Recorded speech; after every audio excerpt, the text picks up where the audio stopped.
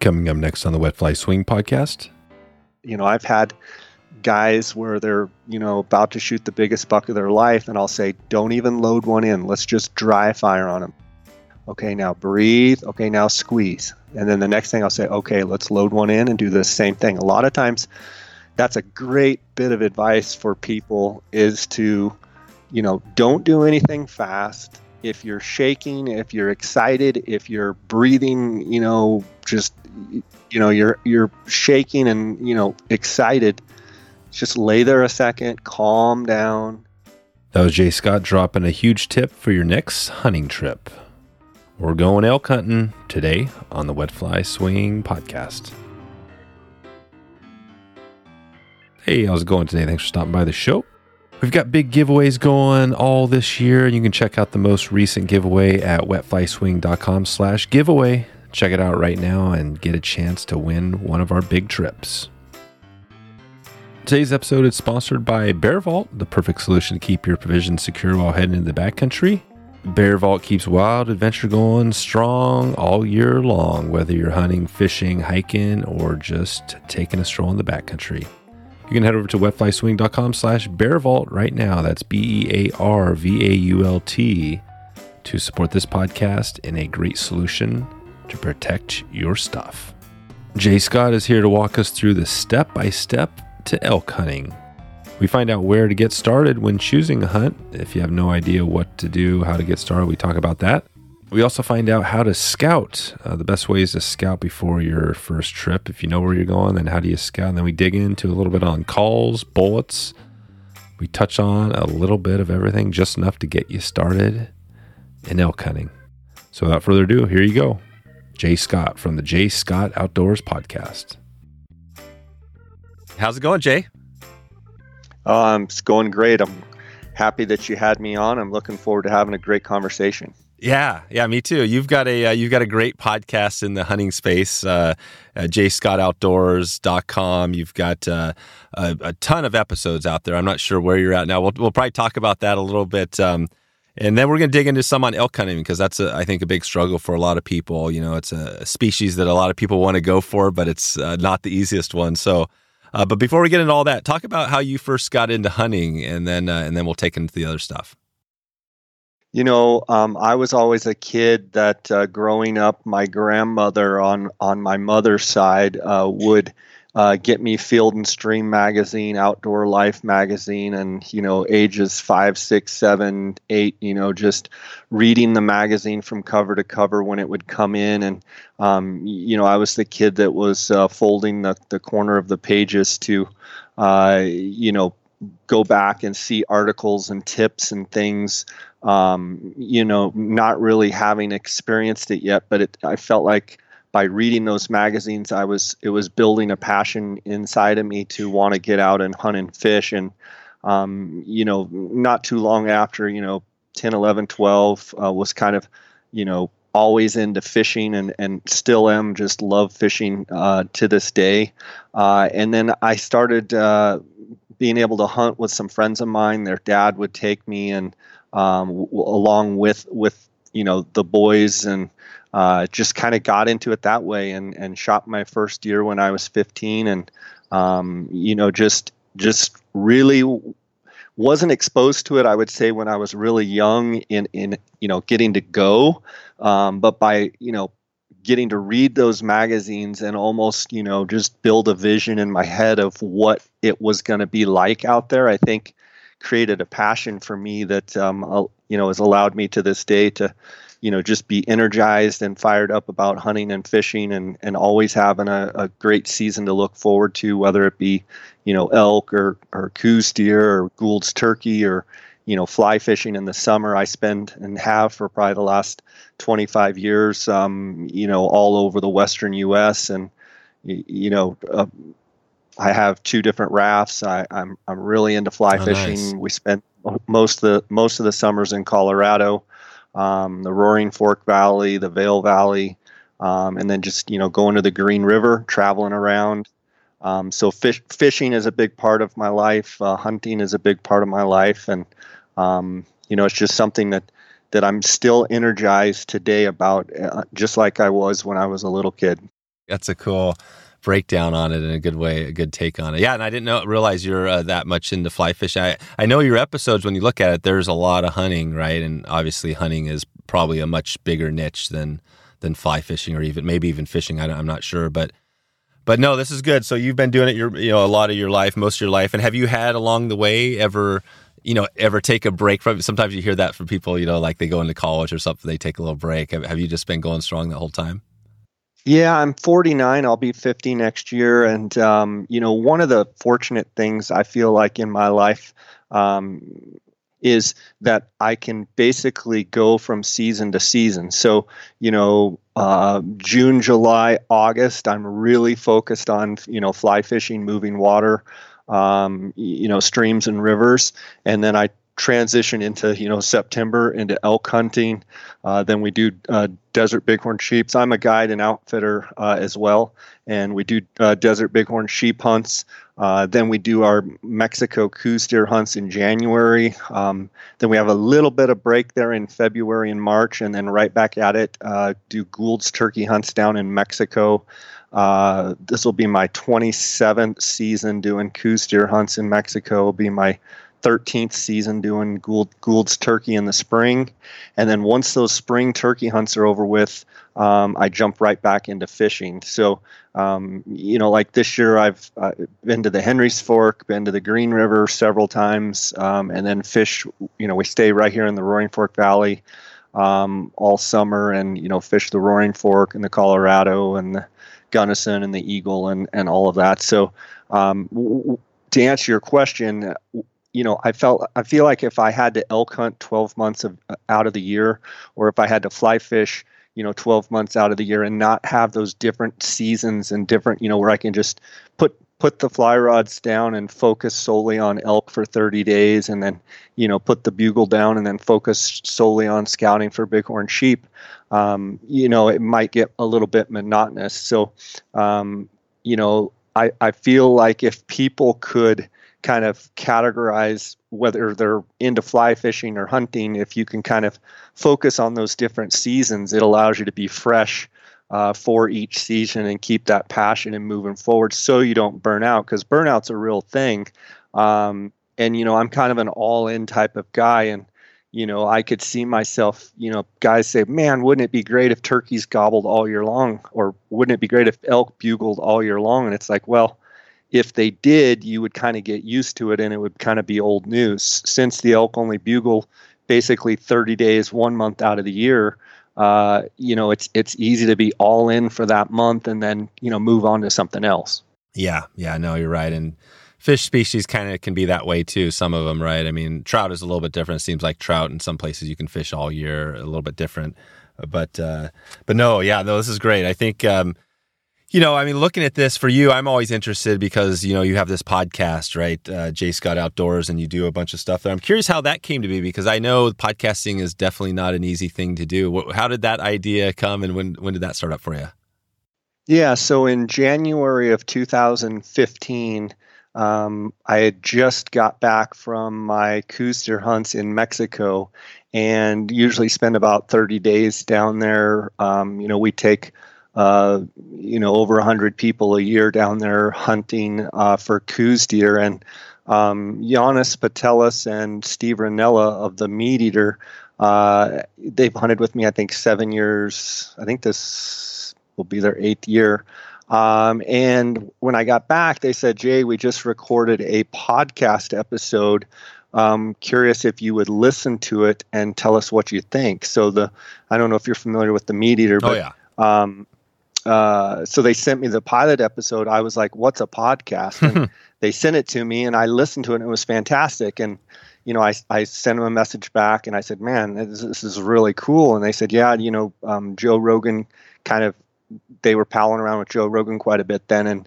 And he had started his podcast and they said, Joe thinks this is going to be the next big thing.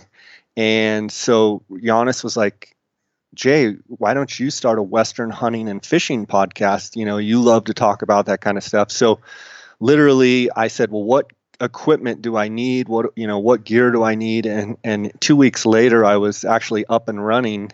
And I think I'm 815 episodes or something into it. And it's just been a huge blessing for me because I, get to have some great guests on the podcast and get to learn, a lot of stuff about a lot of things that I didn't know about. And so I get to learn every episode. I feel like I'm pretty good at asking questions and kind of diving in there and kind of picking things out. And, my podcast, we focus a lot on strategy. We focus a lot on tactics. Whether it's elk hunting, coos hunting, sheep hunting, fishing, whatever it may be. I love to kind of get down in the weeds, if you will, and talk about, how fast you strip your streamers, or on sunny days, what colors you use, and, darker days, what color, how do you swing it, different things, with the hunting, talking about, spring turkey tactics and, how to roost turkeys and elk calling. And we really dive in. I get some of the best elk callers in the country on and talking about their strategy for calling in bulls. And so anyway, it's something that I've talked about for a long time. It's my wife kind of says, it's no different than hearing me on the phone talking to my buddies. That's right. Kind of like how I, like to go about it, to keep it, real conversational. And, for a long time I was doing 2 episodes a week, which is a lot, as you know, Dave. Yeah. It's a lot of time. I'm a one-man band, from locating guests and getting them to get on the podcast, to recording the podcast, to editing the podcast, to uploading, and then doing the marketing for the podcast. When I started really in 15, when I would ask a guest to come on, literally their response was like mine. Well, what's a podcast? This sounds kind of hokey. I mean, at the time it was like, it'll just be like a conversation. And they're like, Jay, this sounds kind of weird. Yeah. And now, as podcasts are very, prevalent all over the world. And, I think one thing that really helped podcasters out is the fact that, people could listen on their mobile devices. I think podcasting had been around for a long time, but they hadn't really figured out how to listen mobily. And now with, Apple Podcasts and, Spotify, all the different, platforms where you can just, put your headphones in and listen, whether you're driving or walking or, walking the dog or hiking or whatever. So it's been really fun to kind of see how podcasters originally were kind of looked at as these guys, these creepy guys in the basement or something. And now it's, pretty much an accepted way of life, and people really get their information from podcasts. I agree. 100%. I think that's it's unique. It's a little bit different than a YouTube video, because YouTube, you got to kind of watch it, and, blogs, you got to read it. And I mean, audio is just so easy, and then you can download. And I hear from people, occasionally they'll be like, man, we download the episode, they're on the river in some remote canyon listening to an episode of the podcast, right? And that's, or same for you, right? There's like bugling. I can imagine people have listened to yours and had your bugle episode, right? And they're trying to learn how to bugle out in the woods. It's pretty amazing. It's always there, and it's evergreen too, right? Yeah, I mean, it's an amazing way to communicate with people. One of the funner podcast episodes that I did was a couple years back. I actually took my equipment and got in a drift boat with my buddy Colby Crosland at Spinnerfall Guide Service on the Green River. And I brought a buddy with me that fishes with me a lot. He's in his 70s, MJ Mastelier, and we actually were all mic'd up, all 3 of us. So it was pretty cool to basically go on a guided trip with Colby being, just the master guide there at the Green River. And we talked about fishing, but, he'd be like, right there, Jay, there's a seam right there, hit that pocket. Okay, you missed it, or, there's a nice spot coming up, Jay, hit that spot. Okay. And I still, to this day, I mean, that's been 3 or 4 years. I get a lot of feedback how they loved the live kind of atmosphere of it. And we were fishing and talking and telling stories. And, catching fish. And it was a really neat episode for sure. That's really cool. Yeah. And I love that you noted the Meat Eater and Rogan too. I mean, because Joe has done, a ton for podcasting, and obviously, there's money in it now. He's paved the way. Yeah, he's paved the way, right? I mean, he sold his podcast for like $100 million, and it's like, wow, okay, now that's legit.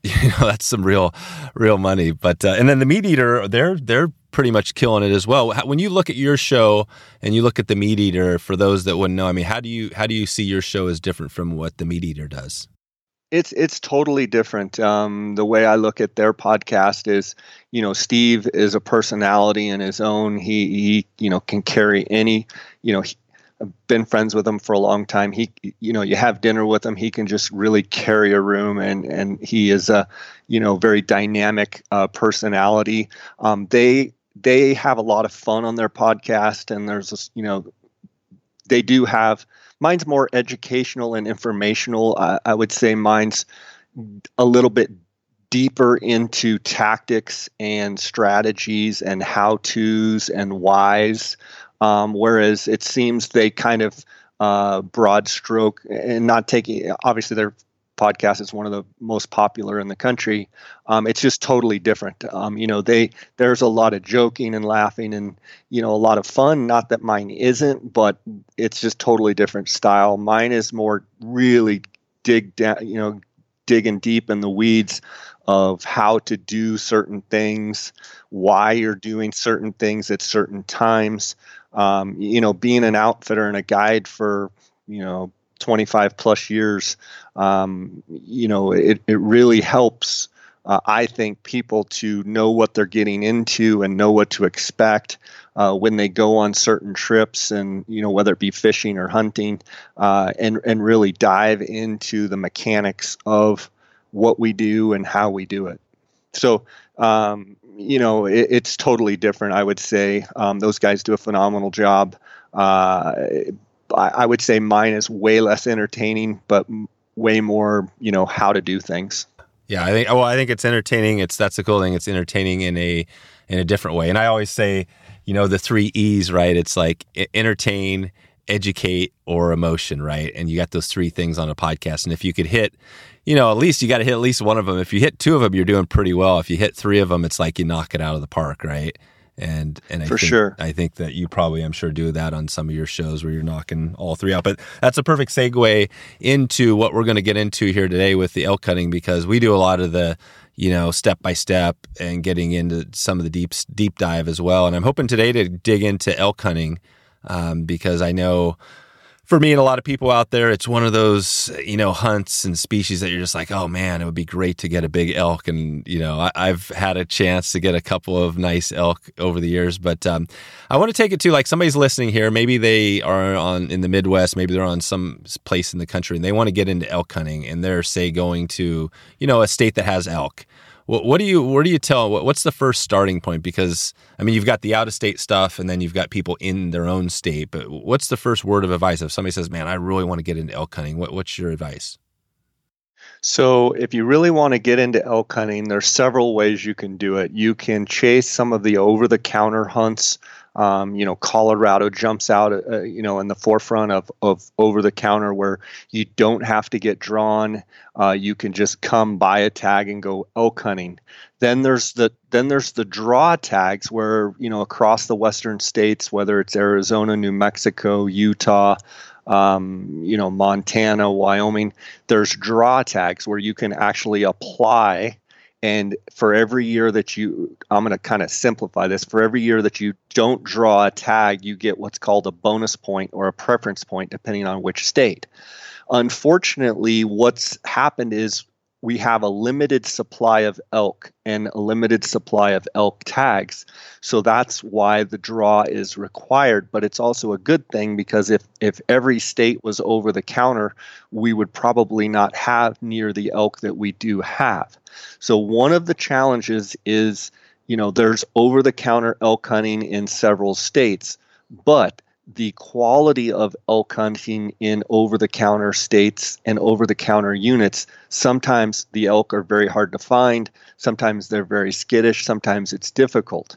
There's also another avenue other than over-the-counter tags and draw tags, and that's where you can either A, purchase a landowner tag, or B, there are some reservations, Indian reservations all across the country in different states, New Mexico, Arizona, Utah, Montana, as well as private land where you can purchase and buy a tag. So just like most everything else in these days and times, the price of those tags, usually ranges, and it's just going up by the day, from the low end of say 7,500 all the way up to $30,000, $40,000, $50,000 per hunt. And that is because of the limited supply of availability of animals to hunt. Quality, not only quality animals, quality experience. So, to recap, you've got your over-the-counter tags where you just basically come pay, depending on the state, anywhere from say $500 to $1,000, and that gets you a tag, and you can just go hunting. And there's certain areas where it's just wide open, national forest, and you hike in, pack in, whatever.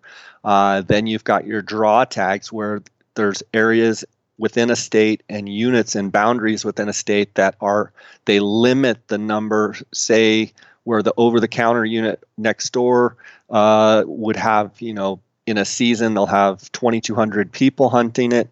Maybe the unit next door is a draw unit, and maybe there'll only be 150 tags. The challenge with the draw system is a lot of times in some of these states, it's taking anywhere from 15 to 25 years to draw those tags. Wow. Just to get a tag, because of the lack of supply. Then you take the third element, what I was talking about, where you can buy a tag, and whether it be private land tags, landowner tags, people that have big chunks of private property that either get their tags through a landowner system.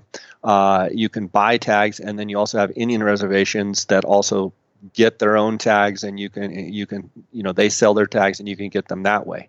So the entry into elk hunting is a little more challenging than, say, deer across the U.S. Deer are pretty much readily available. There's a lot of states where you can just buy a tag and go hunting. Elk isn't quite that way. And, the reality of it is I don't see elk hunting getting cheaper. I just see it, continuing to get more expensive. But it is, they are an awesome animal. I will point out too that, if you want to archery hunt elk, sometimes those tags are much harder to get than if, say, you hunt some of these later seasons when they're not bugling, some of these third and fourth seasons, and they're not bugling, and you're hunting them more like a deer rather than, hearing them bugle and, getting to interact with them. Those tags can be a lot easier to find and purchase. And then there's also antlerless tags, cow elk tags, and those are much more readily available. And, really for the people that really want to hunt just strictly for, getting food on the table, antlerless is a great way to go because in most states, those tags are pretty easy to get.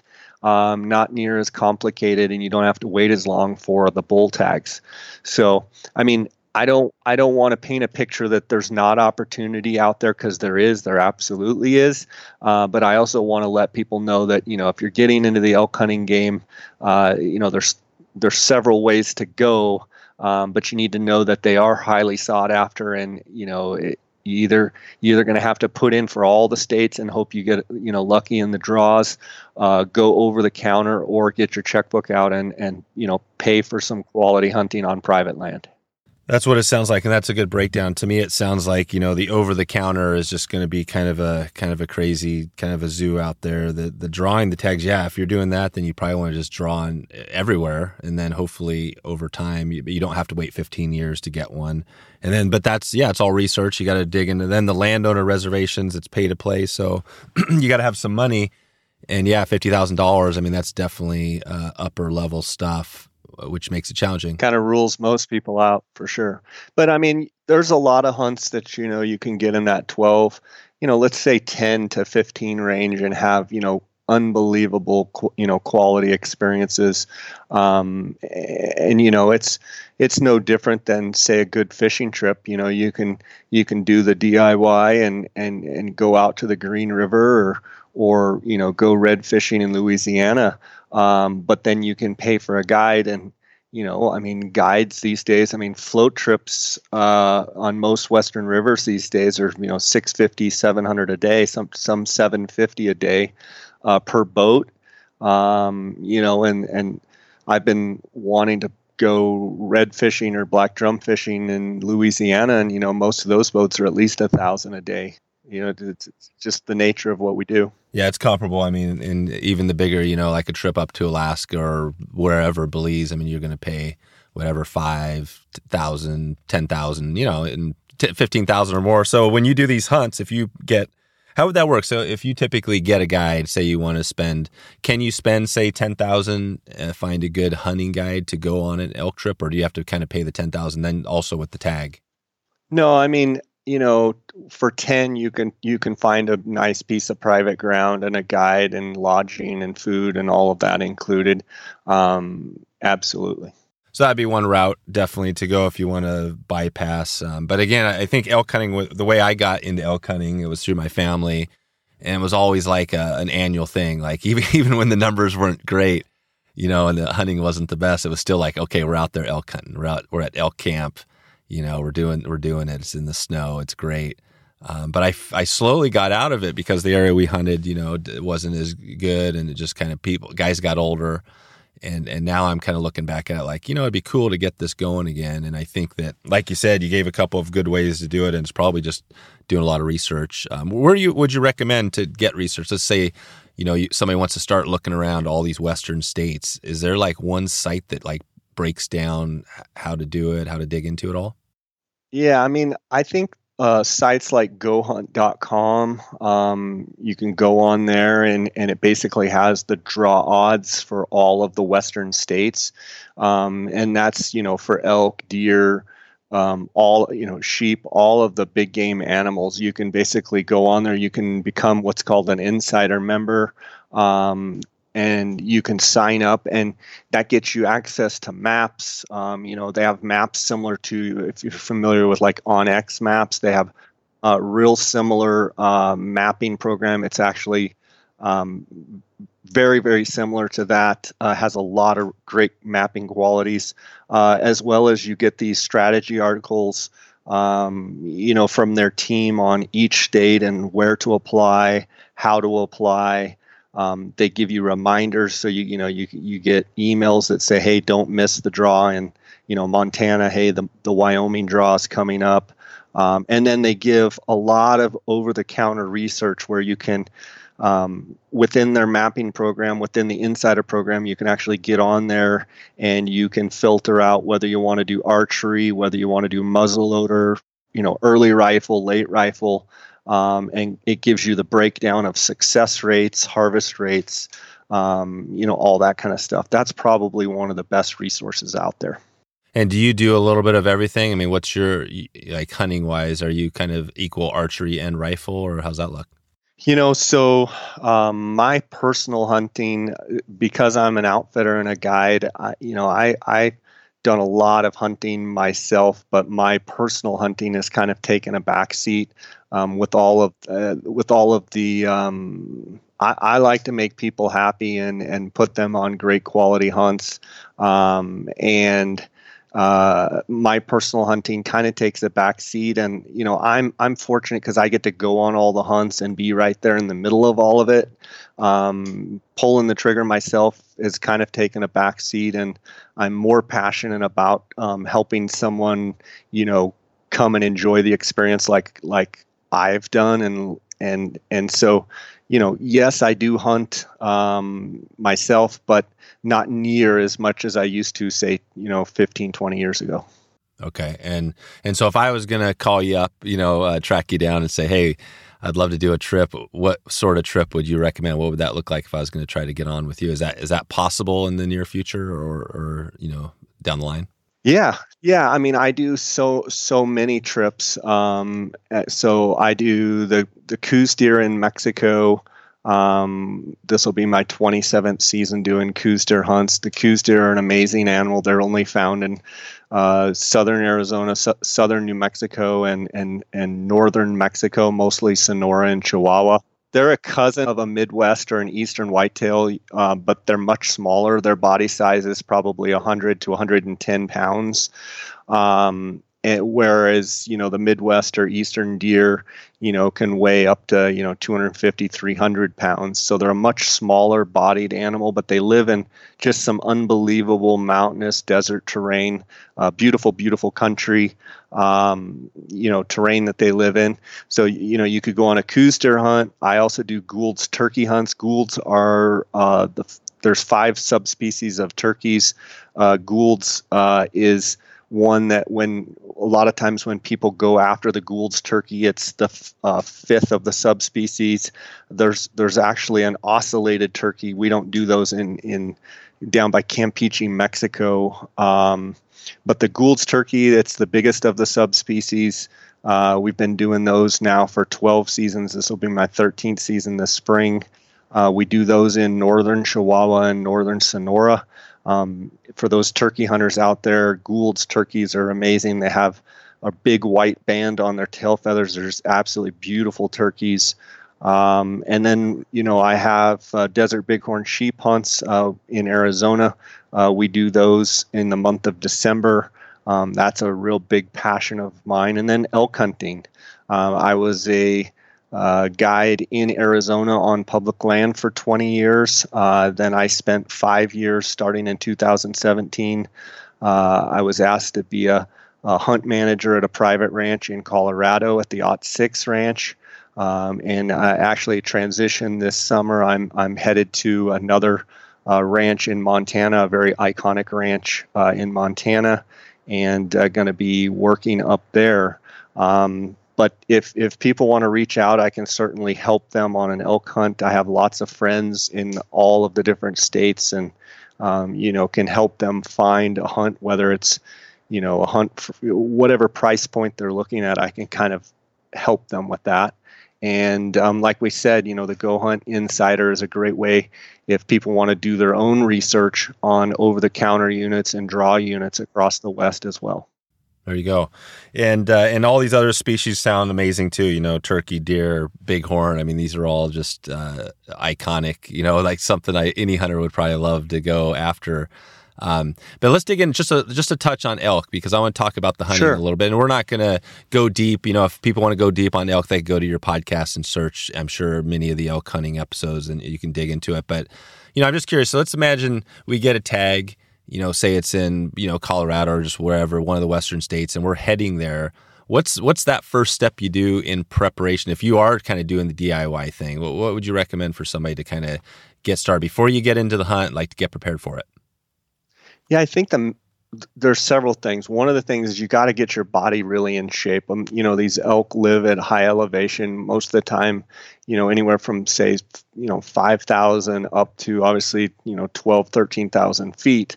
But, the bread and butter is, that 7, 8, 9, 10,000 foot level. So, a lot of guys coming from, say, the middle of our country, the Midwest or the East, where they're not used to elevation, you have to be able to acclimate to the elevation, and that's one thing. But you also have get your legs good and strong, get your lungs strong, and try and do as much hiking, try and do as much Stairmaster, treadmill, all of that kind of stuff to get your body in shape, because it is a physical hunt.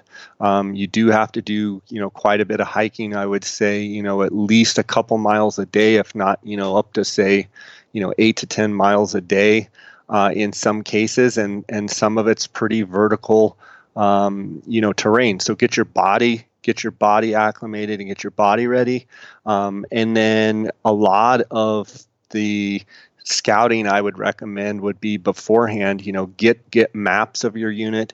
Get, like I talked about, the Go Hunt maps or the onX maps, so that you know the boundaries of your unit, and then break it down and whatever area you're going to hunt, know the trail systems, know the trail heads, know that access points, the ingress and egress access points where you can get into the country, because half the battle is being able to navigate around in the country within the terrain, and get in and get out the easiest ways. So I like to really study.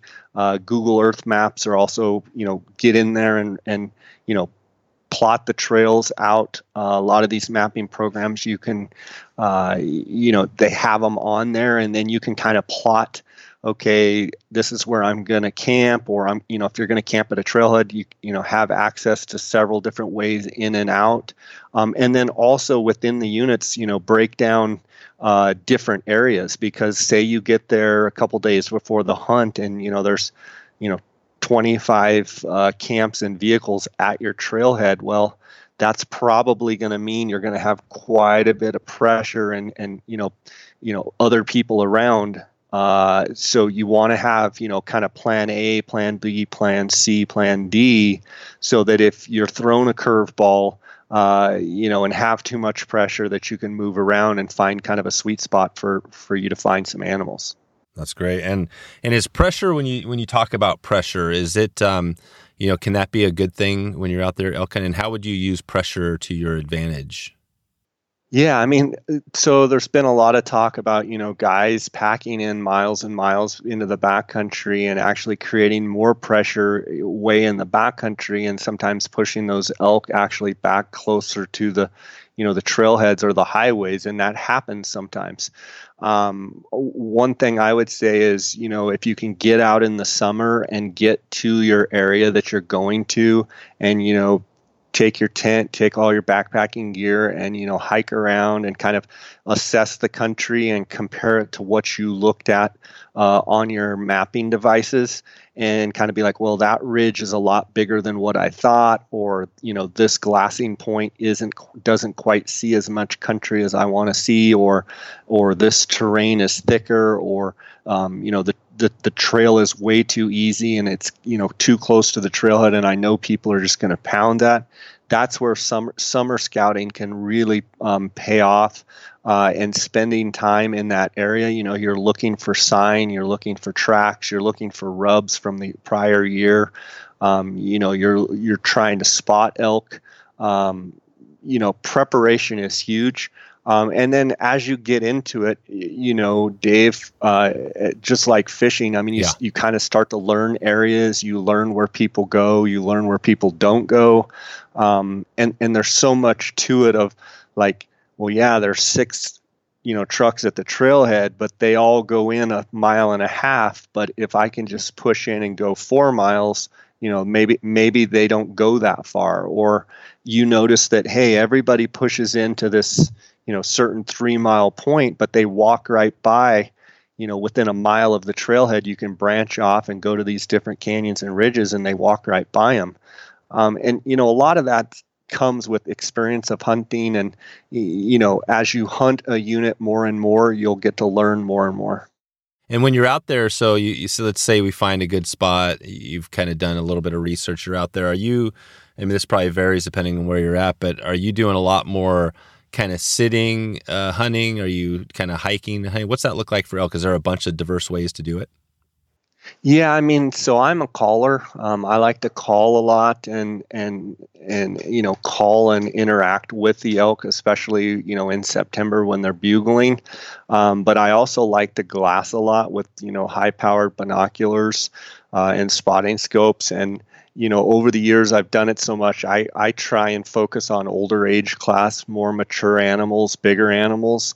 And so a lot of times, if I can weed out a bunch of animals by looking at them a long ways with my binoculars, and then find the one that I'm looking for, and then make an efficient, strategic plan to go in there and make a good, efficient stalk on them.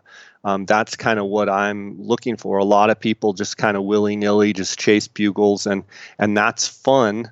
And that's a great way to have fun, and it's a great way to get an elk.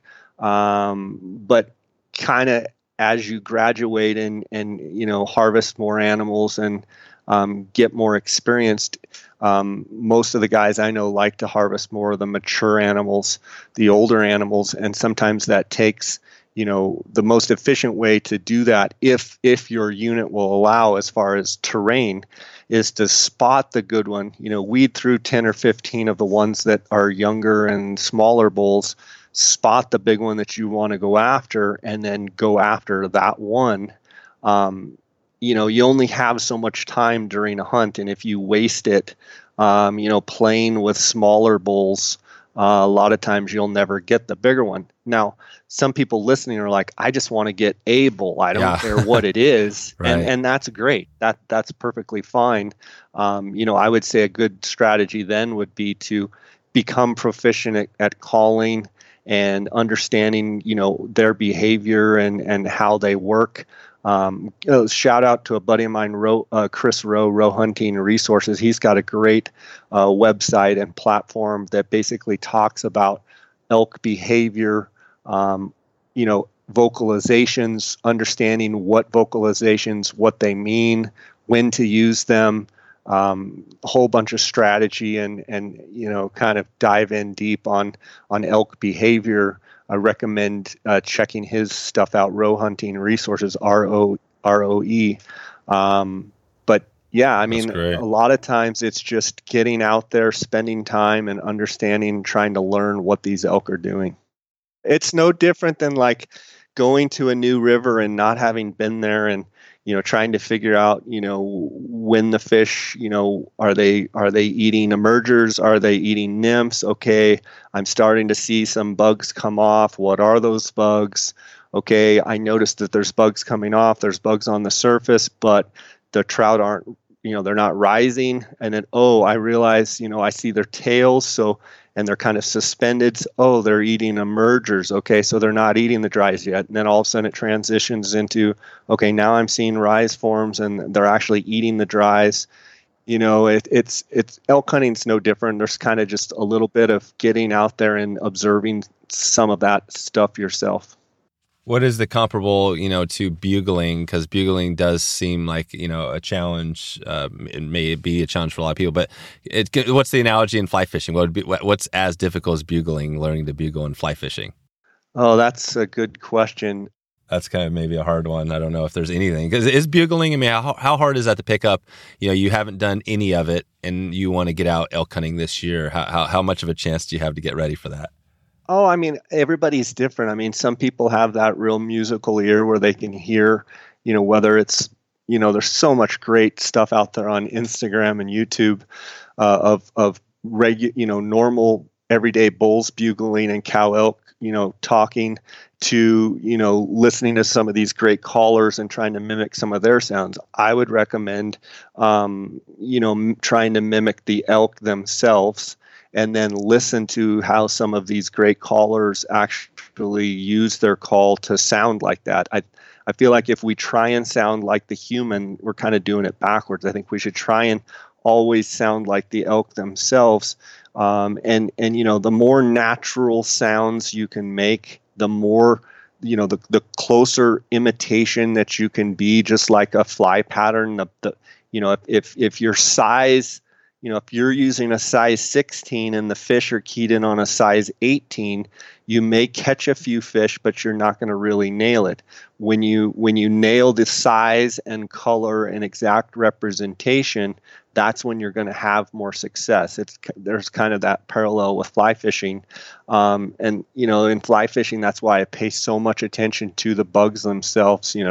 What's on the surface, what's under the surface, what are the fish doing, what time are the fish, and it's the same with elk. Like, you ask how hard is it to just pick up a bugle? Well, there's people that I've known that have never, blown an elk call in their life, and within a day or two, they've actually sound pretty good. And honestly, there's guys that have been doing it for 20 years that still sound horrible. So, right. I think a lot of it is natural talent, and I think a lot of it is also having the ability to make your sounds and have someone kind of assess, hey, how does this sound? So if you're fortunate to have a buddy that knows elk pretty well and can be like, well, you're really good on this part, but this part needs some work. I think it's always good to have someone be able to break down and not knocking on you, but give you some constructive criticism so that you can get better. And then there's nothing that replaces actually getting out there and interacting and blowing your call. And well, the elk really like when I make that sound, so I need to do that more in that situation. Or I blew that sound and everything went quiet and they shut up and they left. Maybe not do that again. Yeah, there you go. And you mentioned the row hunting is a good site that you can get some information on the calling and all different techniques and things like that. Yeah, row hunting resources. It's a great place. He basically goes over all of the cow elk vocalizations, all of the bull elk vocalizations, what they mean, how they sound. He has, elk actually doing the sounds themselves, and then he kind of breaks it down and talks about it. And it's really will shorten your learning curve on, when to call, how to call, and what to sound like. Today's episode is sponsored by Fishhound Expeditions, putting together remote Alaskan wilderness trips for that next trip of a lifetime. This is not your lodge-style trip. This is your remote float down the river, hanging out with all the animals, camping, just having a good time on the river. Basically, this is the extreme river trip.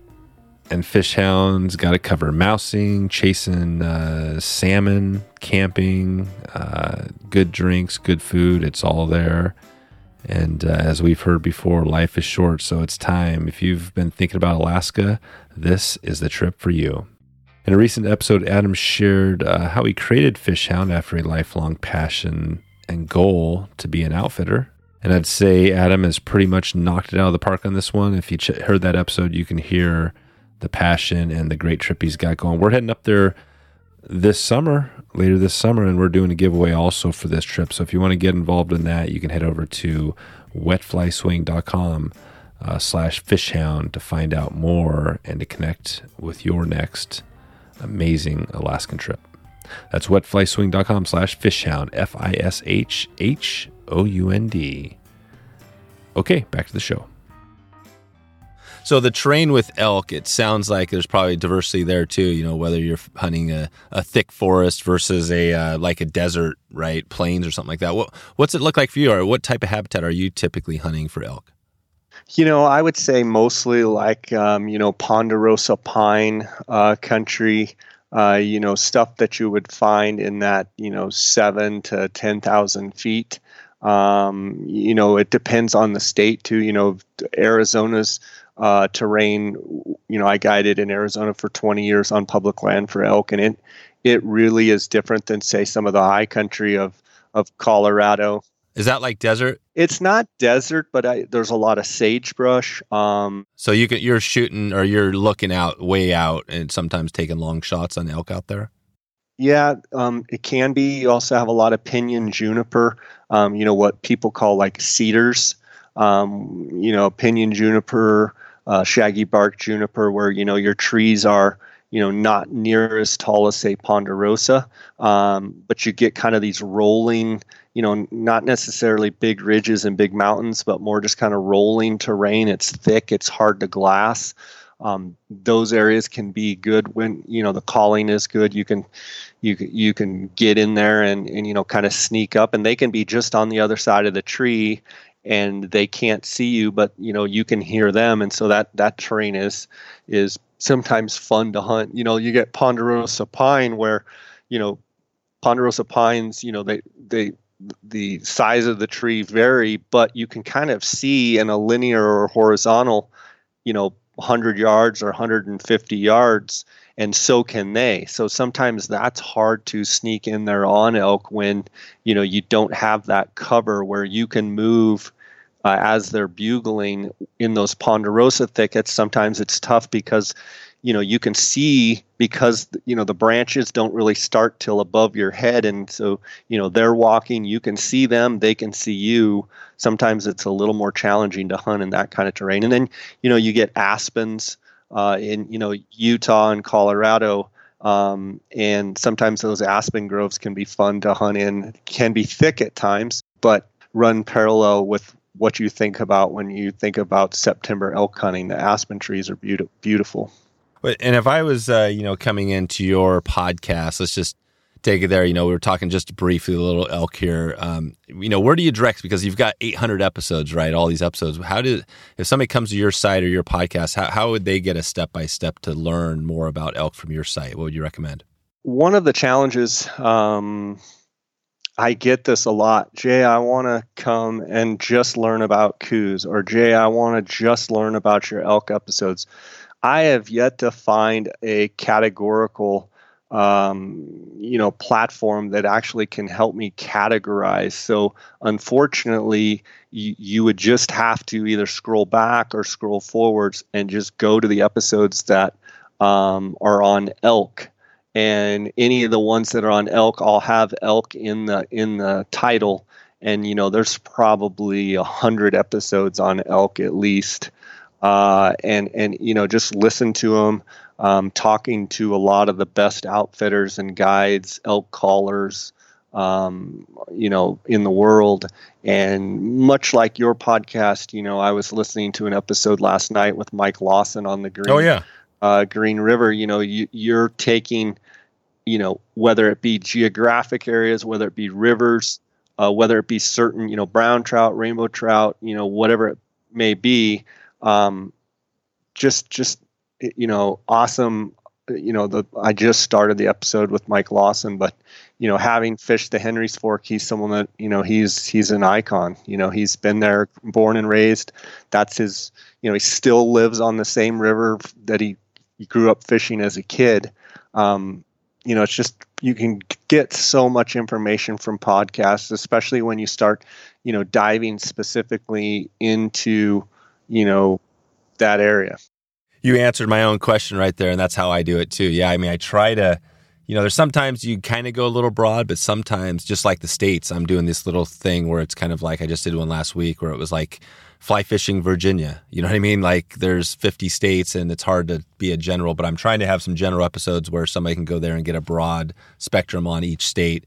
But then I'm also digging into, there's these rivers, there's these species. Specifically, I might have a targeted episode just on, topwater bass flies for smallmouth, something like that, right? And you're the same way. You just go into it each episode and you have a guest and you maybe look at their specialty and dig into it. Yeah, we may be specifically talking about wallows, where elk come to, lay down and roll around, or we might be talking about elk rubs and what makes an elk rub and why do they do it, and all of the things with elk rubs. Or we might talk about bugling specific young bulls versus sounding like older bulls, or we may be talking about shot placement for archers, and some of the different diving into when you hit a bull in a certain spot, your recovery rate, and it's better to hit them here than there, and and then a lot of strategies of like how to actually call a bull when a bull doesn't answer back. What do you do when a bull's bugling his guts out? What do you do? When you have 4 or 5 bulls bugling, which one do you choose to go after first? So a lot of what I do is the same thing, pick a specific topic, and then sometimes it's just get a guest on and talk to them in general, all about elk hunting or all about Coues deer hunting or, sheep hunting or whatever it may be. Yeah, and it's good. I think like today is a good example. I was kind of thinking about digging, trying to deep dive into elk, but realizing that it's so deep, you know what I mean, that you can't even almost do it justice. So it's more, I think, going to be kind of a broader episode, which is great because I think it's more even providing resources. So now we have a couple more resources to dig into. I want to turn a little bit and have a few other questions I wanted to ask you. Some are related to elk, some are some other things.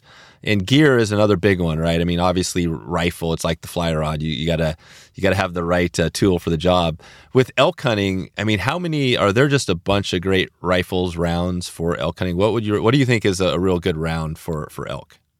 I get asked this question a lot, and I would say, a 270's probably killed more elk than any rifle out there, and people, that's kind of the response is, oh wow. But for a long time, a 270 was just basically your all around. Same with like a 30-06. What about a 308? 308s, that's been a great sniper rifle for a long time. It's a slower,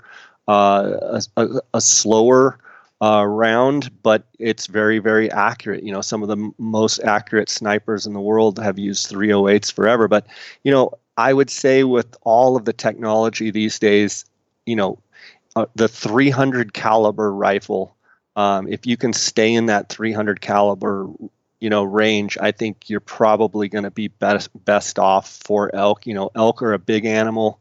You need to have a good bullet that is going to have plenty of knockdown power.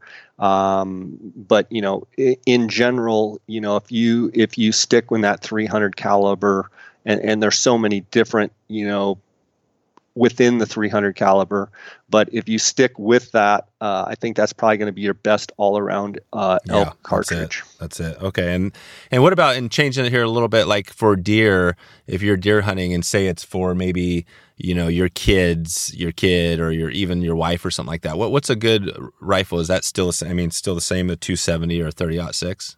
No, I would say you can go down to, the old standby was, the old 243s for women and children. They've killed a lot of deer.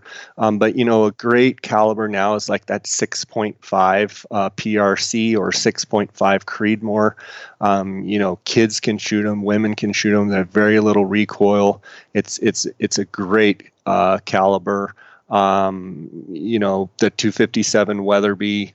25-06, just a smaller, that when you're getting women and children involved in rifle shooting, I think the worst thing you could do is shoot the big calibers, that kick a lot and or that make a ton of noise, because you start getting, right off the bat, get flinching. If you're getting a kid into it, start with the 22 and just do a lot of 22 shooting, and then maybe go up to the 22 250 or 223 or something like that, and then it will be nothing for them to transition up to a 6.5.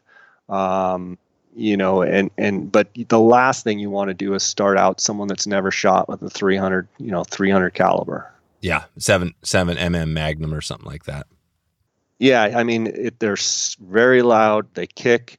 Like, that's not. You kind of want to go the opposite way and start them where it doesn't kick. It's not that loud. It's not much of a shock to your system to pull the trigger and shoot. Is there still a like the bullet shortage? Are you still seeing that out there? Is that a thing that's going on? Oh, definitely. Yeah, absolutely. It's the supply is demand is very high, but supply is very, very limited. And so, yeah, that's the thing that people need to understand, whether you're elk hunting or deer hunting this fall. Make sure you've got your bullets now, because good chance every day that goes by, there's going to be less of them for sure. That's it. So that's pretty much, that's the tip there, is just get them as soon as you can. Just get them ahead so you have them way ahead. Yeah, and buy them and have plenty of supply for next year as well, because it's amazing how the lack of supply, it's just created a giant shortage out there for sure. Good. Okay. And on your podcast, and you might not even know this, with 800. Well, first of all, in the 800 episodes, so you were doing 2 for a while. I mean, what's your cadence look like now? What do you do there? To be honest with you, this summer I've taken a little bit of a breather, and I kind of go through periods where I did, 8 or 10 in June. I haven't done that many in July. I'm about to kick off some here in August as hunting season gets closer. But since 2015, being 7 years into it, I was just doing 2 episodes a week, just got to be so much. I've, gotten busy with lots of other things. My cadence isn't quite as good as it was. Yeah. So you're still going, but you typically, if somebody was going to subscribe right now to your episode, they'd probably be seeing a new episode here, potentially the next couple of weeks. Yeah, I'm going to be releasing a bunch here in August, and there's plenty that they can go back through 815 episodes, and over the last 7 seasons, and from every topic involved in hunting and a bunch in fishing as well. What do you think? Do you have any episode? Do you have one that's just like your biggest, or do you have any that are just always resonate well with people? I mean, that's kind of a tough one. I guess it just depends on what you're looking for. Who is your best, because you had the meat eater, you've had some people, you had, I think you had Donald Trump Jr. I mean, some of those episodes that you have, do you see a big blast of, when you have a big guest like that on?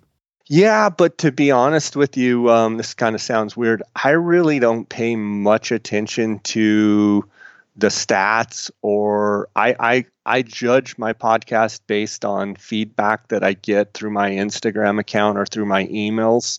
I've never really been one to focus too much on the numbers and popularity. I've never really, I never started doing my podcast to try and make money or monetize it. That's not the reason that I started it.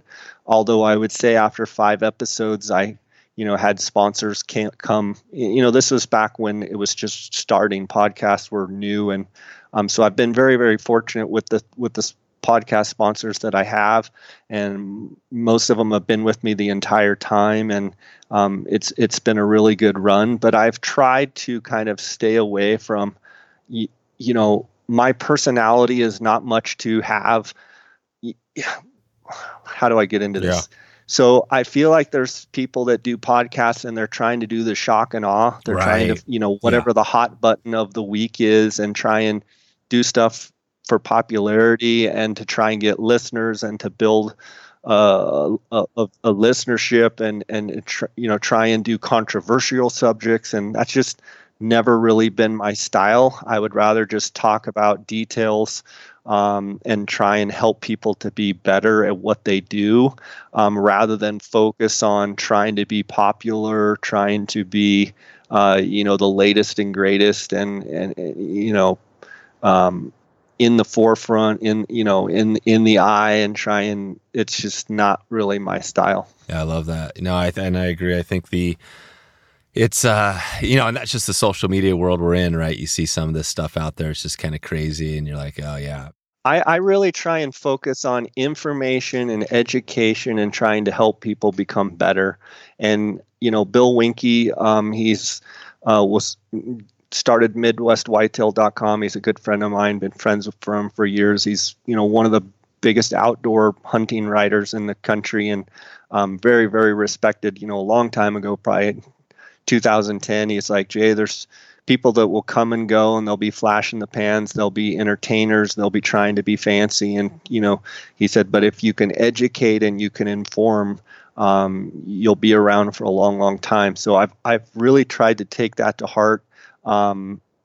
There's probably not a day that goes by that I don't get an email or an Instagram message from someone saying, hey, I listened to your podcast religiously. You helped me kill this Coues deer. If I wouldn't have listened, I wouldn't have had the success that I had. Or, hey, Jay, you shortened the learning curve on my elk hunt. I was successful on my first hunt.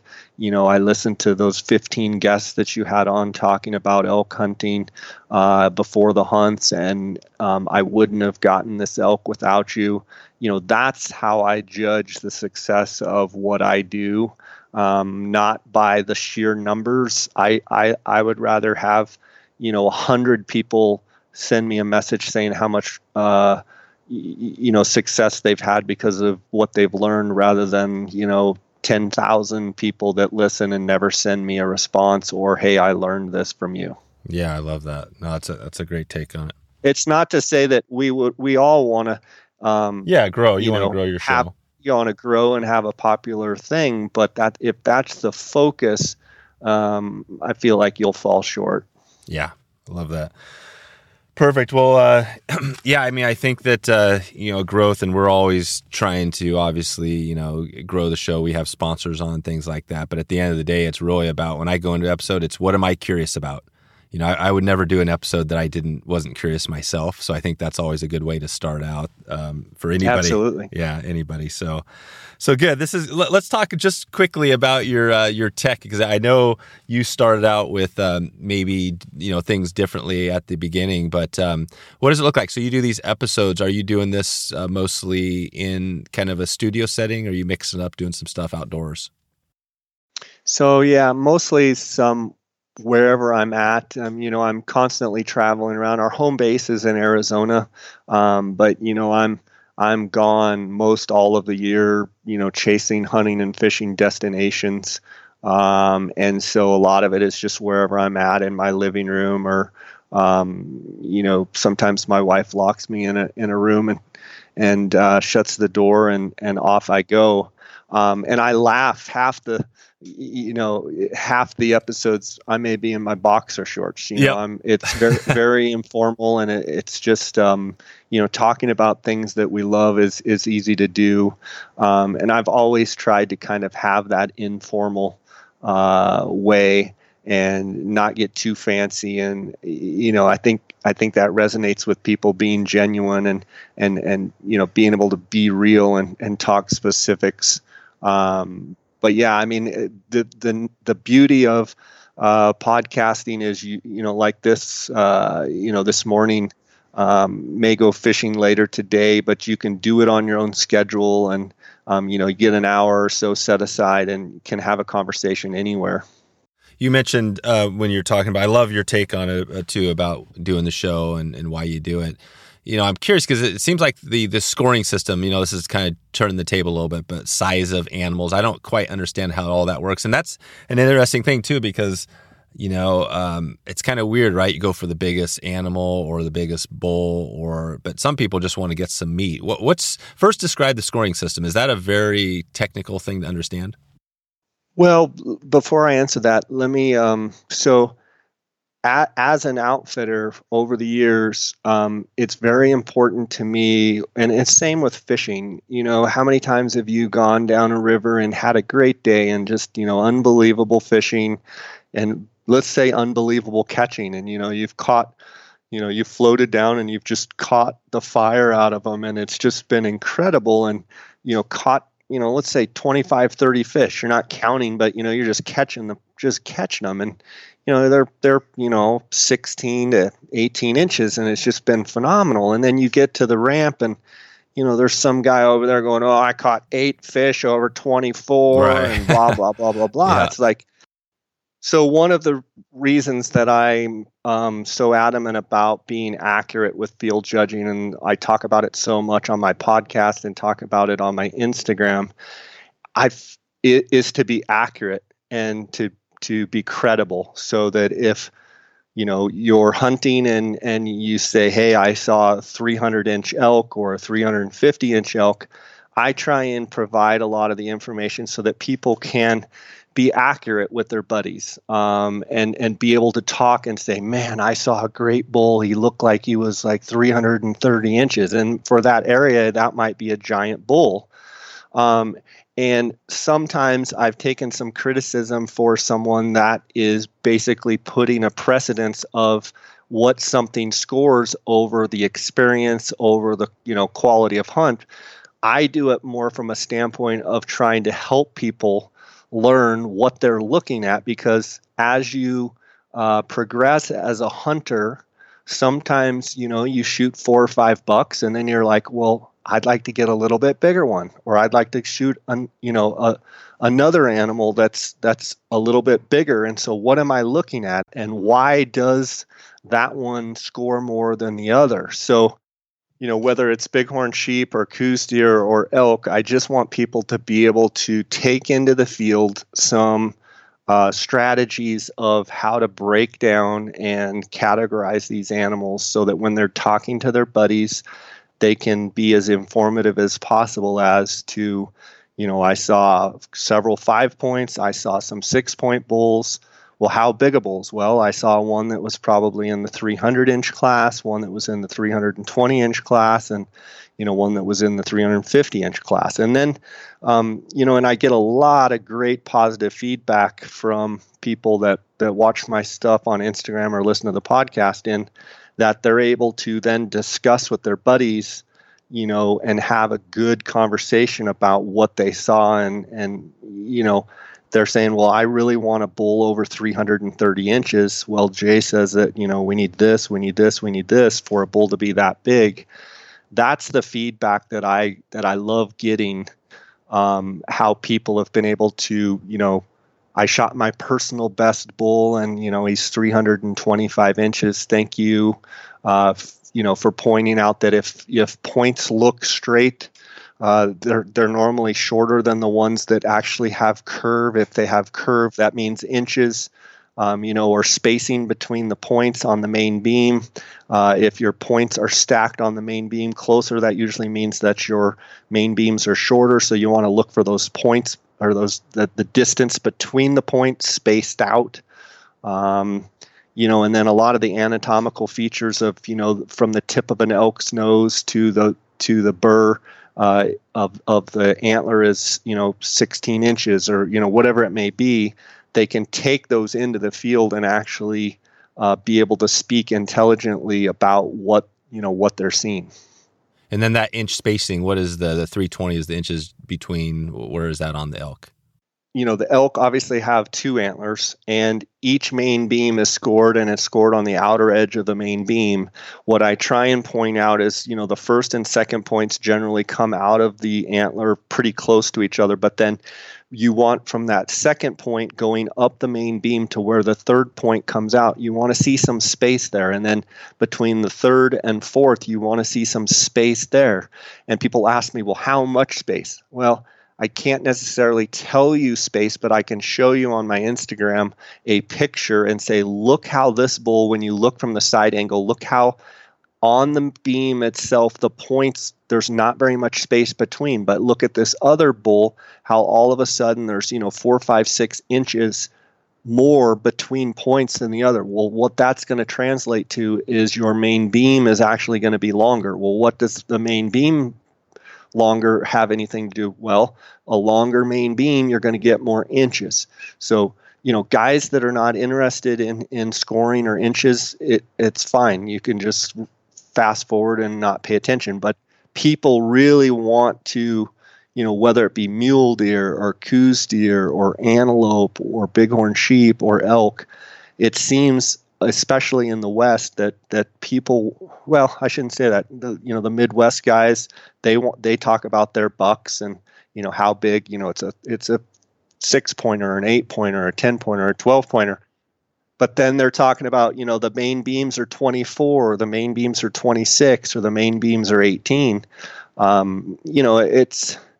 It's go back to the fishing analogy. I mean, it's just like when you have buddies, you know people that when they tell you they caught a 22-inch brown trout, well, that particular person, it's probably an 18-inch brown trout. Then there's people that when they say they caught a 22-inch brown trout, it's a 22-inch brown trout. It's trying to be accurate and not, have Pinocchio nose. And if you take that 320, so break down where those come from. Where on the, like, if you just measure, what is 320 inches? Okay, so for scoring on a bull elk, you basically score each one of the points. So your first point, your second point, your third point, your fourth point, and your fifth point. Normally a bull elk has a 6x6 frame, but they have 5 points, and then the tip of the main beam is what people often refer to as a sixth point, yeah. Right? Then you have your main beam length. So each beam, generally, for good rule of thumb, those are each 50 inches. Then you have your spread credit. Spread credit goes from the inside of the main beam to the other inside of the main beam in a perpendicular line. So you don't hold your tape at an angle; it's straight across. And then you have your mass measurements. Your mass measurements are between the G1 and the G2, which is G1 is the first point and the second point. So you're between your first and second point. your second and third point, your third and fourth point, and your fourth and fifth point. So you have 4 mass measurements per side. And so that's what makes up a score. So you have points, main beam, mass, and spread. And that's where you get, your 280, your 300, your 320, whatever all of those total up to, that's what comes up. So for instance, say you have 150 inches on one antler, 150 inches when you add up the points, the main beam, and the mass. And then all you have to do then is add in your spread. Let's say the bull is 36 inches from inside to inside. So you'd have 150, that's 300, and then 36 inches. So it'd be a 336-inch bull. Gotcha. Yeah, so it's definitely detailed. So similar to, you measure a fish, there's some calculations, formulas. Exactly. Like the tarpon fishermen, that for the records, in some of these tournaments, they measure the length, they measure the girth, and then they times it by a formula, and that's what they get. And that's how they judge a lot of these, like the Holly or Golden Fly or the, all the tarpon tournaments. Oh, the tarpon, yeah, tournaments for sure. Yeah. Nice. Well, we're going to get out here pretty quick. I want to touch gear as always. I'm always kind of interested in the gear, right? Because then I'm sure you have a lot of different gear you use. When you think about it, we've been talking a little bit about elk today, but what are some of the items that are kind of must have? You're out there in the field. I'm not sure. Are you can talk binoculars, tripods, kind of your rifle. Give us a little for elk hunting specifically. Yeah, let's talk elk hunting. Well, for me, I like to have a good pair of binoculars, so I always have a 10-power pair of binoculars around my neck. There's I like Swarovski optics. They're made in Austria. Phenomenal binoculars. Usually have a pair of 10-power binocular around my neck. Now they're making them with rangefinder capability within the rangefinder, so you can shoot your yardage. Then I also like to have in my backpack, I like to have a good pair of, say, 15-power binoculars, especially if I'm hunting in areas where I can sit down and look across a canyon, look across a valley, and look a long ways. So not a spotting scope. Well, and then I also have a spotting scope as well. If I'm hunting the thicker timber, a lot of times I'm just carrying my 10-power binoculars around my neck, and I don't carry a spotting scope. But the spotting scopes, I like the 95 millimeters Swarovski 30 to 70 eyepiece, the STX.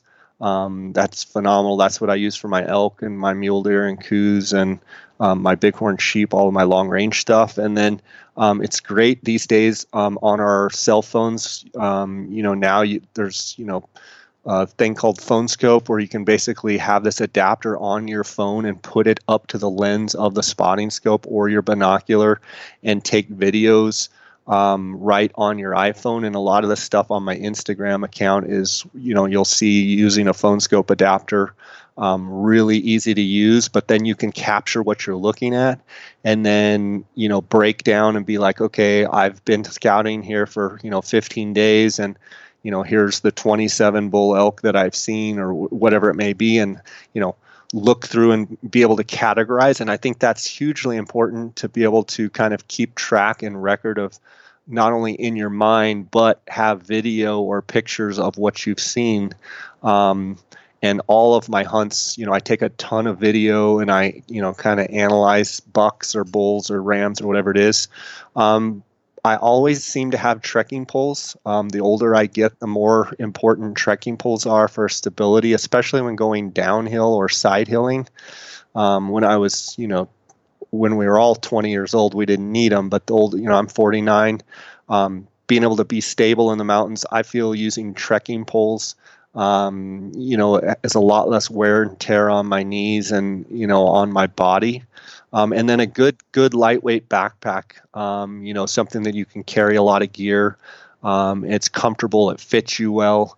I use a KUIU backpack. Mm-hmm. And then, gear, as fishermen, as sportsmen, fishermen and hunters, over the last, I would say 15 years, the amount of quality technical gear is just, it's mind blowing. And as a consumer, it's so awesome to be able to have, phenomenal fly rods and reels and lines and, all the technology, as well as with hunting. You've got all of the clothing and gear that's going to keep you warmer, going to keep you drier, going to allow, moisture to wick away from your skin and keep you focused. And the less you can worry about some of that stuff, the longer you can go, the harder you can go.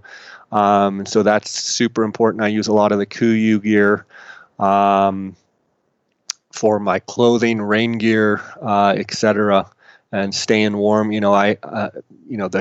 The down technology, the super down, they're now making down products, the water repellent that they're making, where if down gets wet, that it still That's crazy. Insulates, which is awesome. And then a good pair of boots. I usually rotate several boots, throughout the season and actually day to day, depending on what I'm doing. But having a really good, sturdy pair of boots with I like a stiff-soled boot. And the older I get, it seems like the better the boots, it's more important. Back when I was 20, you could basically run around in trail running shoes everywhere. But I think as you get older, your joints are not as receptive to, side hilling and all of that and carrying large loads. So it's important to have a good pair of boots. What do you like for your boots? What brand do you like? So I like a Schnees Beartooth. They're out of Montana. I like for lighter stuff like the Asolo Drifters, the Loa Renegades, that kind of boot for maybe just the lighter kind of the turkey hunting, or even not as rigorous mountain. But when I get into the mountains, carrying loads like Dall sheep hunting or elk hunting and steep terrain, the Schnees Beartooth or the Schnees Granite. Also like the KUIU Rebel K boots for super technical. They're a real lightweight boot, synthetic boot. They dry very quickly. One of the things with a leather boot, sometimes they don't dry very, very quickly. So sometimes a synthetic boot is better in that regard. Nice. This is good. I love the gear stuff. And on your pack, so when you're packing, you got your rifle and your trek poles. Where's your rifle? Is it just kind of clipped on your shoulder, or how's that look when you got two? Yeah, so KUIU makes a great rifle sling on your backpack. So it's actually attached to the backpack and very easy to get on and off, but it also stays out of your way, especially if you're making a big ascent or descent up to an area to go glassing. It's basically on the side of your pack, but it's real easy to get off. And I really like that. And it's really important sometimes to be able to get to the rifle quickly, especially say if you're hunting, in Alaska where you've got a lot of bears or something. You don't want to have your rifle where you can't get to it quickly, for, protection if you need to fire off a round just to warn, a bear that you're there. But KUIU makes a great product, great rifle sling that goes right on the pack. That's perfect. And this is a kind of another general random one, but so in your rifles is there a bullet in the chamber on safety, or is it not? No, I very rarely carry a bullet in the chamber.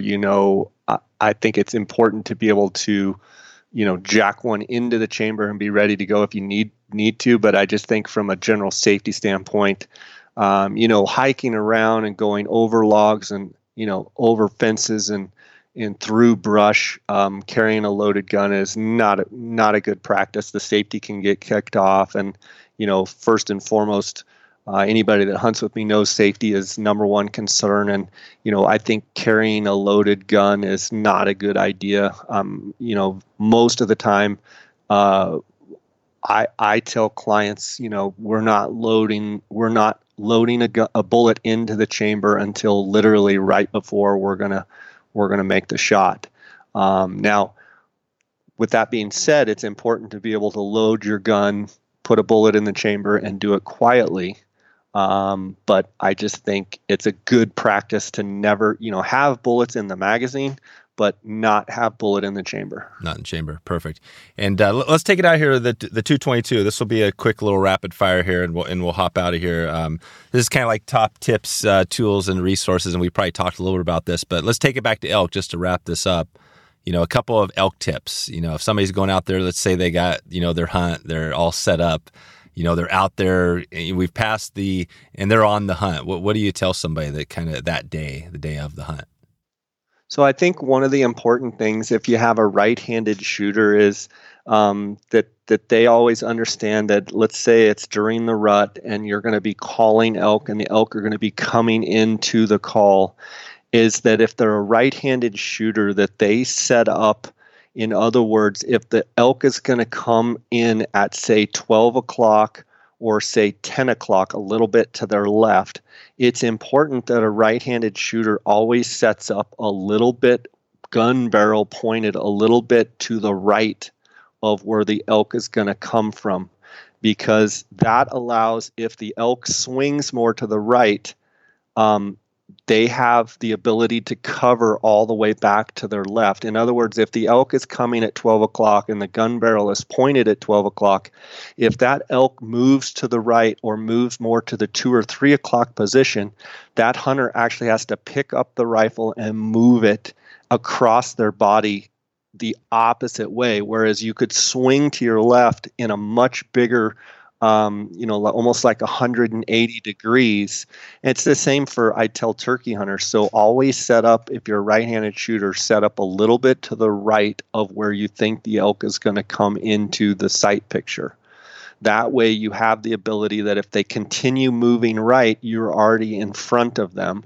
But if they go back left, you can swing back across the left side of your body with a lot easier movement. That's number one. Number two is, I always tell people that what you see in the videos is, the basic situation, the climax of the hunt where everything comes together, but that every day the hunt is not going to be completely action-packed. Prepare your mind for kind of a grind. Prepare your mind for, sometimes it's going to be slow, sometimes it's going to be a struggle, but that you're ready when things are really happening, that you're engaged and, you're into it. But it's not always going to be like that. So I try and set the stage of like being mentally tough and prepared for, every situation that's going to come. You're going to get rained on, you're going to get cold, you're going to be physically exerting yourself, and there's going to be challenges along the way. And I try and set that so that they're prepared for what's going to happen. And then another thing is, shot placement. With a rifle, it's very important that you want to basically split that body in half from an up and down. From a vertical standpoint, you want to shoot them about mid body, and you want to shoot them, depending on the range, you want to shoot them, from the midpoint of the shoulder, say back about, 15 inches, so that you've got, the heart and the lungs there, and to make a good, center mass body shot right behind the shoulder, from, the center point of the shoulder back about 15 inches is kind of the sweet spot there. And that they need to focus as an elk is coming in. Once they determine, okay, if the guide or if they're on their own and they know that that's an elk they want to shoot, then they want to really narrow in and focus on the crease of that shoulder and putting that bullet in the right spot. Mm-hmm. And when it's moving on you, say, are you, say you got your client. I always try and talk my clients into not taking a moving shot. A moving shot, no matter what the distance, is always a challenge. Always try and wait for that animal to stand. It's our job as hunters to make as ethically clean a kill as possible. So a moving shot is always a challenge. I like a standing still animal, and I like to be able to, put the bullet exactly where it needs to go. I always like people to be as calm as possible. I like to, help them breathe. If I'm guiding someone, just tell them, listen, nothing's going to happen fast. We're going to be in total control here. If it doesn't feel right, we're not going to pull the trigger. Our job as a hunter is, to make a clean, ethical, quick kill. And, I would rather than you rush a shot or take something that you're not comfortable with, or you're just too excited, let's just not shoot at all. And let's get in another situation. And, part of my job as a guide is to try and keep people calm and help them to perform the best that they possibly can. So yeah, the breathing, that's a big part of it. And I'm just thinking again, as I start to think of my kids, right, eventually getting them into it and teaching them, I struggle with some of that stuff early on, the breathing, the shooting. What is that on the breath? Do you recommend, is it like a deep breath and let out, exhale completely or exhale partly? How big of a issue? Well, yeah. Yeah. So you're talking about the actual shot, but I think even more importantly than that is throughout the whole process, breathing and taking, 4 or 5, 6 big deep breaths and trying to just relax. The most important thing when you're taking kids or anybody that's hunting, I mean, I've seen some of the most experienced hunters, maybe it's their final sheep of the Grand Slam and they're just excited, and I get the same way.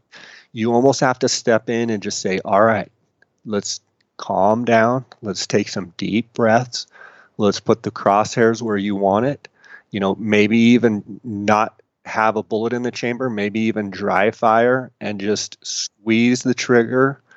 Okay, now let's put a bullet in. A lot of times that will help people. I've had guys where they're, about to shoot the biggest buck of their life, and I'll say, don't even load one in. Let's just dry fire on it. Oh, so wow. Let's load, and squeeze it. And so I said, put it right where you, put the crosshairs right where you, okay, now breathe. Okay, now squeeze. And then the next thing I'll say, okay, let's load one in and do the same thing. A lot of times that's a great bit of advice for people is to, don't do anything fast. If you're shaking, if you're excited, if you're breathing, just, you're shaking and, excited, just lay there a second, calm down, take a bunch of deep breaths, and then focus.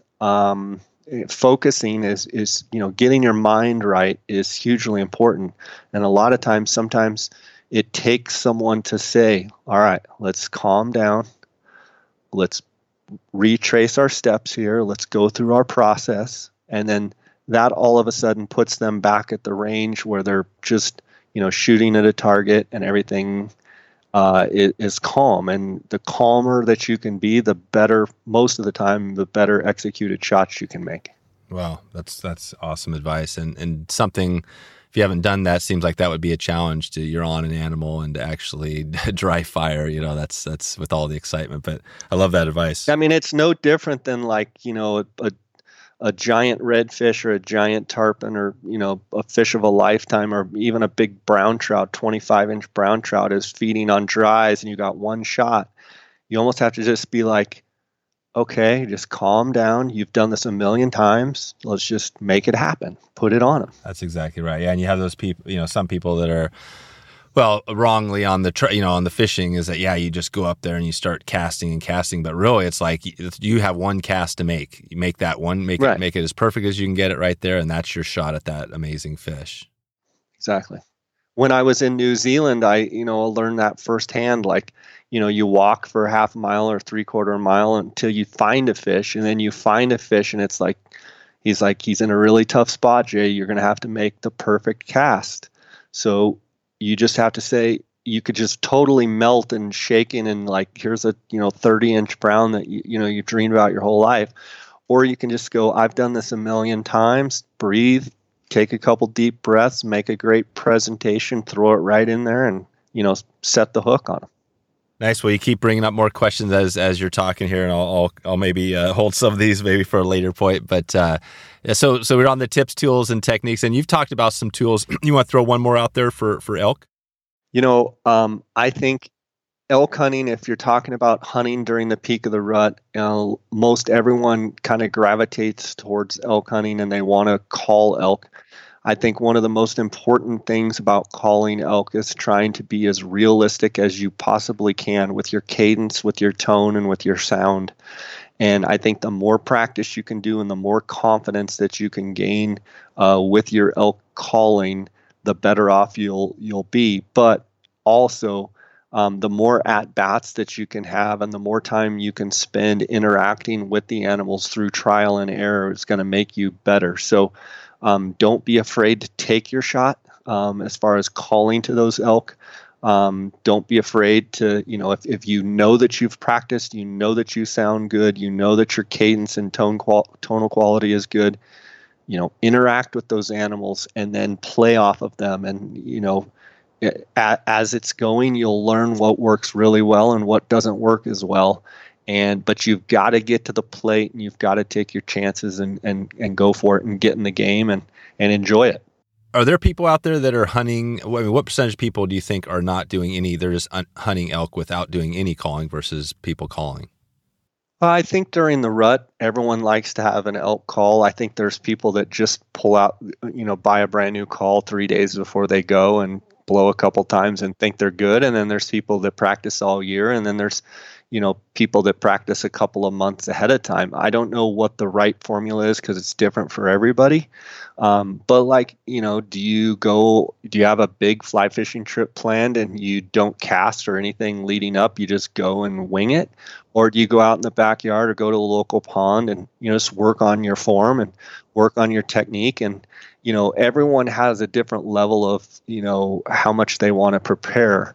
But I think in general, there's a lot of elk hunters that, really practice. And then there's a whole segment that, don't practice and they wonder why they don't have the success that others do.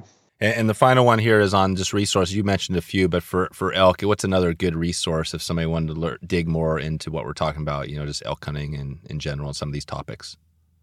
Well, I think not to plug my own stuff, but obviously my podcast, Elk Hunting, my Instagram, I have a lot of elk bugling, a lot of cow calling sequences, a lot of field judging and scoring. I mentioned row hunting resources. I mentioned GoHunt.com. There's a lot of cool publications out there, magazines that you can get and read articles from guys. And then sometimes there's nothing that beats going into YouTube and just typing in elk hunting or bugling elk or elk calling. And it's amazing these days with the resources we have, YouTube and Google being one of them, in that you can just go and watch elk videos after elk videos after elk videos on YouTube and hear, good stuff, bad stuff. I mean, but there's a lot of quality stuff out there. And, listening to elk themselves and hearing their cadence and their tonal quality and their volume and, the repetition and how they do it is huge. So, I mean, YouTube is a fantastic resource. All right, Jay. Well, we'll send everybody out to jscottoutdoors.com or jscottoutdoors on Instagram. And, I guess, this has been great for me. I think we've kind of kept it high level, which is good. And I appreciate you spending all the time today and hope to keep in touch with you moving forward. Yeah, I really appreciate you having me on your podcast and thinking of me. And I listened to an episode you did with Andy Mill. Andy's a dear friend of mine. Oh, cool. He's a dear friend of mine. Him and his son, Nicky, are fantastic. I spend the summer near them here in Aspen, Colorado, and fish with them a lot, and they're really, really good, amazing casters and fishermen. I started listening to the Mike Lawson podcast. You're doing a great job, and keep it up. It's a lot of fun to hear the passion that you have for it, right, and just I want to encourage everyone out there, to don't wait to chase some of those things, whether it be elk or different animals or a fishing place you want to go. I mean, we're all getting older by the day, and there's all the excuses in the world to not go red fishing or black drum fishing or brown trout fishing or, hunting elk or coos or whatever it may be. If there's something out there, make it happen. I feel like so many people make excuses to not go on that trip of a lifetime, and ultimately, we need to make time and sacrifice and make a good discipline to be able to pursue the animals and the adventures and the experiences that we're looking for. So, don't wait, go out there and get it. Love it, Jay. All right, well, we'll talk to you soon. Okay, buddy. So there it is. That's a big one. Elk hunting 101. We are slowly expanding. We're going to be touching on a few subjects in hunting and fishing and some other subjects as we go. If you have a topic, whether fly fishing or outdoor related, I'd love to hear from you. Dave@wetflyswing.com. And I will try to put together an episode, or if you have a guest, maybe there's another podcast you listen to that you love in the outdoor space, I would love to connect with another podcaster that you love as well. We got some good stuff going here as we move in through the summer and start to look at, eventually at a new year coming up. We've got some big stuff coming for you, and this is just priming the pump right now. We're priming it right now. We're getting it ready to roll, and we're going to have another big year as we approach 2023. I'm excited to be on this journey with you, and I hope that you could connect with me and share your story.